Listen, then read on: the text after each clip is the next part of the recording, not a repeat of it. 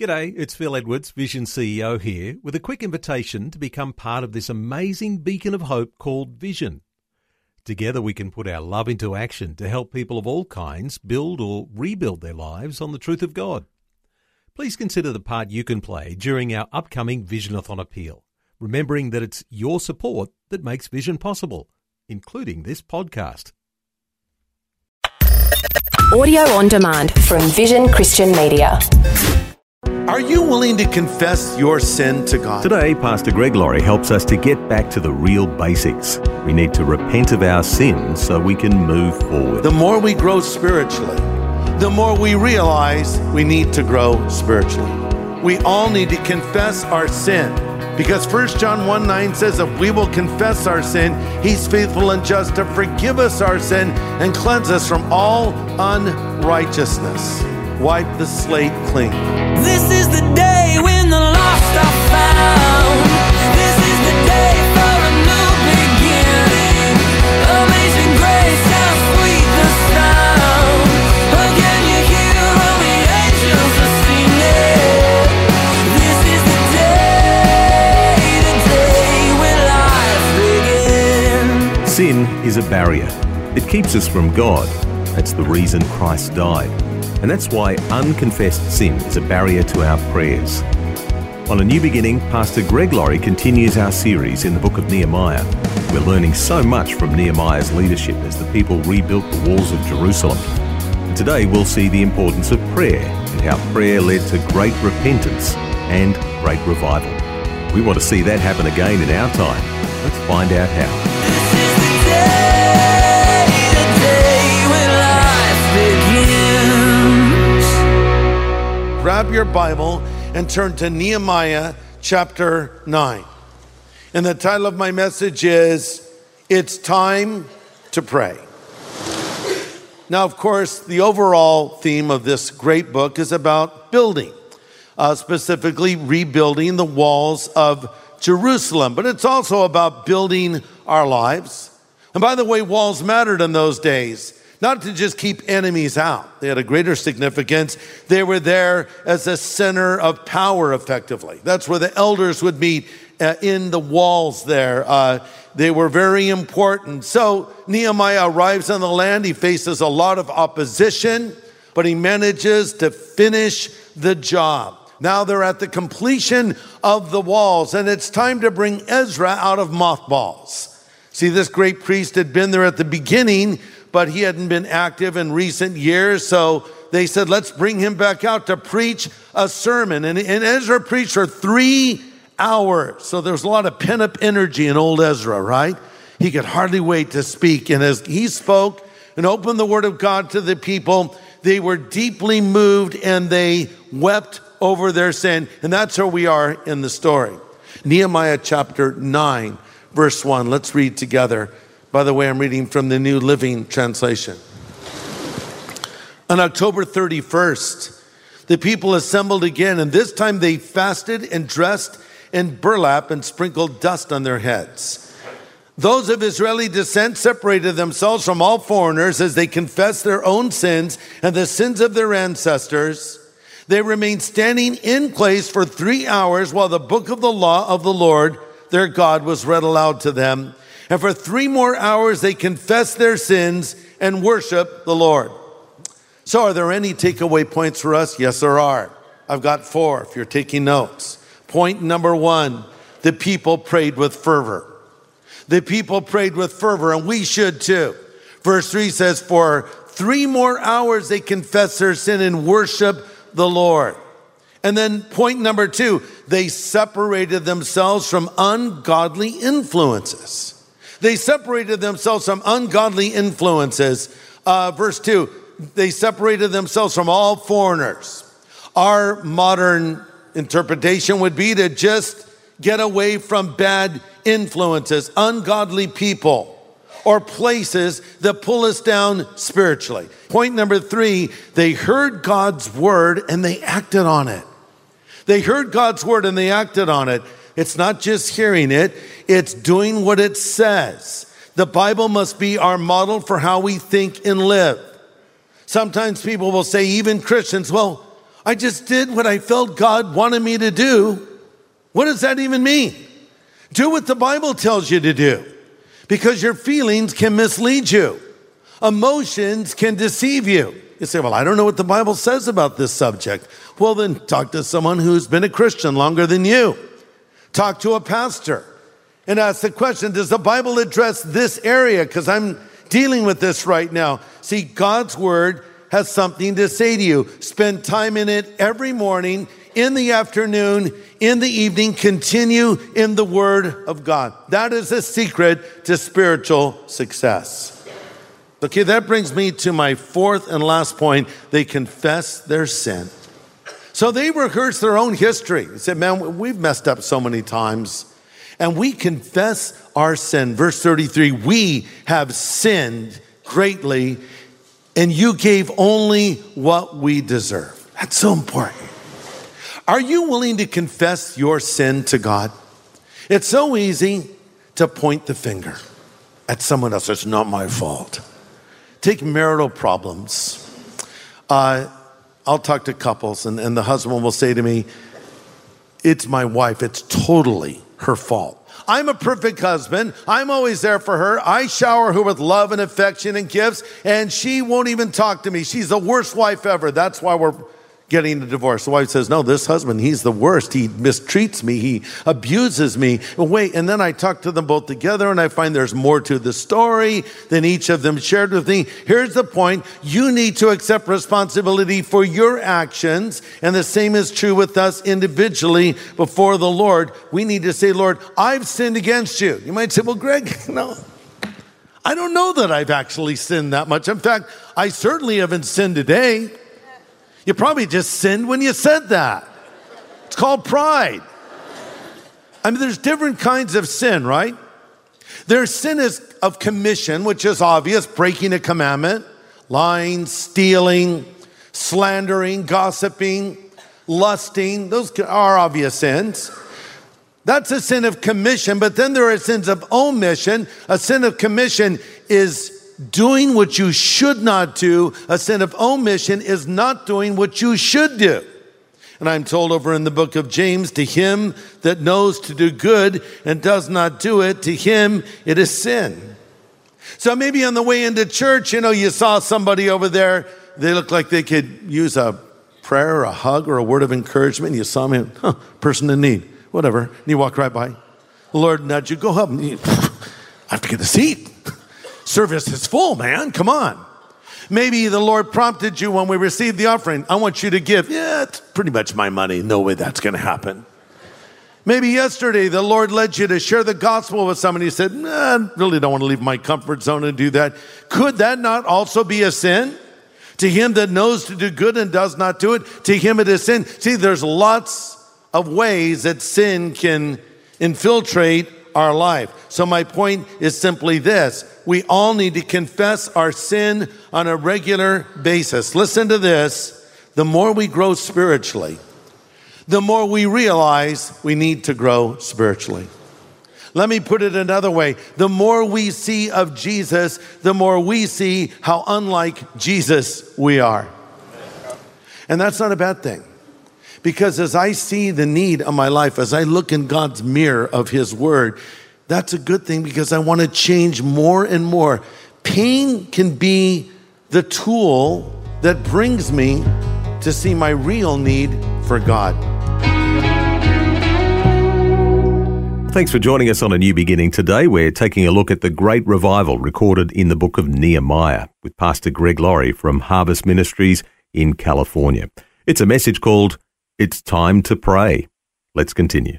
At our church over in Hawaii, I was there going to speak on a Sunday, and a couple of nights before, I went to sleep and my legs kind of hurt. They kind of throbbed. Both legs throbbed. I've never had that before. I thought, wow, I didn't really walk that much today. What's going on? And then the next night, it was even worse, where it was actually kind of a low-grade pain. So I thought, what is happening here? So I went to my computer and Googled this, and this never ends well when you try to figure out your own medical issue, right?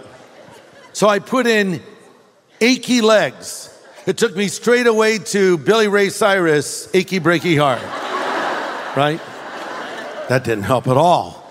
Though I did the little dance he does. I'm not sure. No.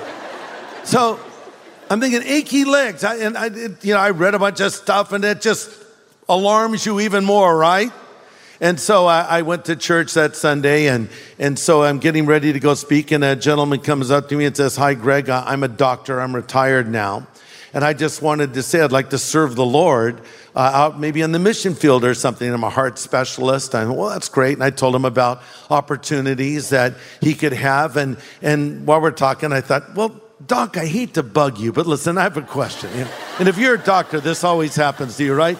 Doc, listen, the weirdest thing, my legs kind of hurt. And so he asked me all these questions and he goes, "Okay, And after a while he says, "Okay, I'll tell you what you have. You have restless leg syndrome." That doesn't sound good. Restless leg syndrome. I said, "Well, what does that mean?" And his answer was so simple. He says, "You need to take magnesium." Magnesium? Do you take magnesium now? I don't think I do. Actually, I take no vitamins at all. Are there vitamins in Krispy Kreme donuts? Is there magnesium in this? No. Take magnesium. In fact, I'll get you some. No, that's okay. No, I'll get you some. I want to get you just the right kind. So I went over to his house. He gave me a bottle of magnesium pills. He says, "Take these right now, and you'll feel better in a few hours." "Really? Because they're hurting even worse now, Doc." He says, "Take them." 3 hours later, all the pain was gone. So I said, "Thank you, doctor." But more importantly, thank you, Lord, right? So here's my point. Pain comes our way in life, and it brings us to God who gives us the solution to our pain. I don't like the pain, but it got me to the one who can remove the pain. So when I come to the Lord and I have sin in my life, he says, "Here's what you need to do. You need to confess your sin." Because 1 John 1:9 says, if we will confess our sin, he's faithful and just to forgive us our sin and cleanse us from all unrighteousness. And what does it mean to confess your sin? It's a word that means to agree. So let's say you and I walk out of the church and we look up in the sky and I say, "Look at that cloud up there. That's a beautiful cloud formation." You say, "Man, I agree. That is really beautiful, isn't it? We just agreed on something." So here's God and he says, "That's a sin and I don't like it." And you go, I so agree. I don't like it either. You agree with God. You see it for what it is. You don't make excuses for it. You don't rationalize it. You own it. You take personal responsibility. If you will confess your sins before God, he is faithful and just to forgive you your sins and cleanse you from all unrighteousness. Wipe the slate clean. Some will say, "Well, we don't need to do that because we're justified before God." That's ridiculous. Well, wait a second.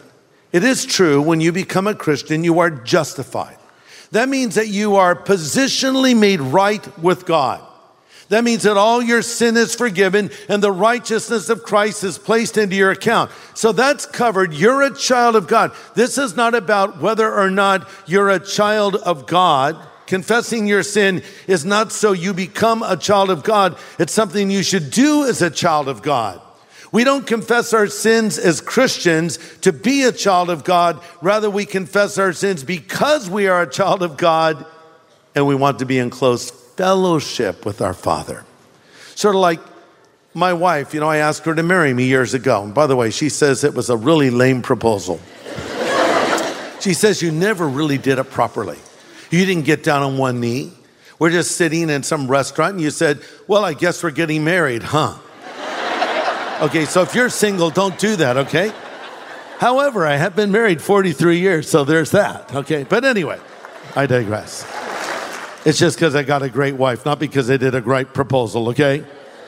So, okay, she accepted my proposal and we're married. So then, let's say yesterday I wake up in the morning and I said, "Kathy, will you marry me?" She might think, "Oh, that's so sweet. He wants to marry me again." "Yes, Greg, I'll marry you." "Okay, thanks."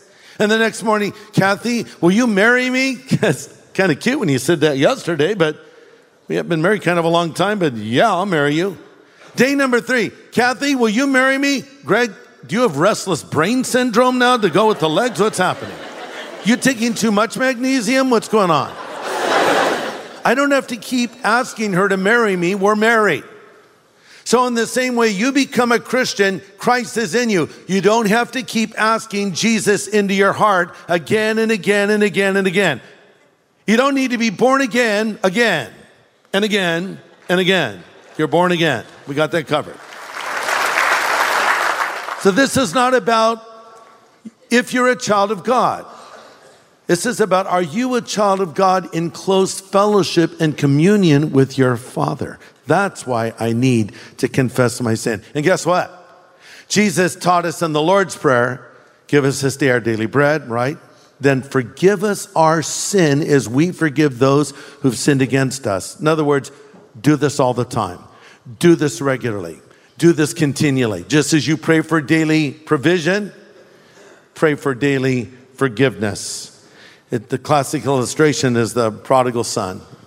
He ran away from home, drugged the family name to the gutter, finally came to his senses and decided to return home. He said to his father, Father, I've sinned against heaven and you. I'm no longer worthy to be called your son. Take me on as a hired servant. And the father could have said, that's true. Now go out and work with hired hands. You're not a son anymore. But the father didn't even listen. He said, hey, someone get the ring, put it back on his finger, implying sonship. Let's get the fatted calf ready. Let's have barbecue. This, my son, who was dead, is alive again, and he was lost, is found. See, this is a returning to his father again in fellowship, communication. And that's why we need to confess our sins, because we sin each and every day. So what did these people do? They prayed with fervor. Number 2, they separated themselves from ungodly influences. Thirdly, they heard God's word and acted on it. And fourthly, they confessed their sin.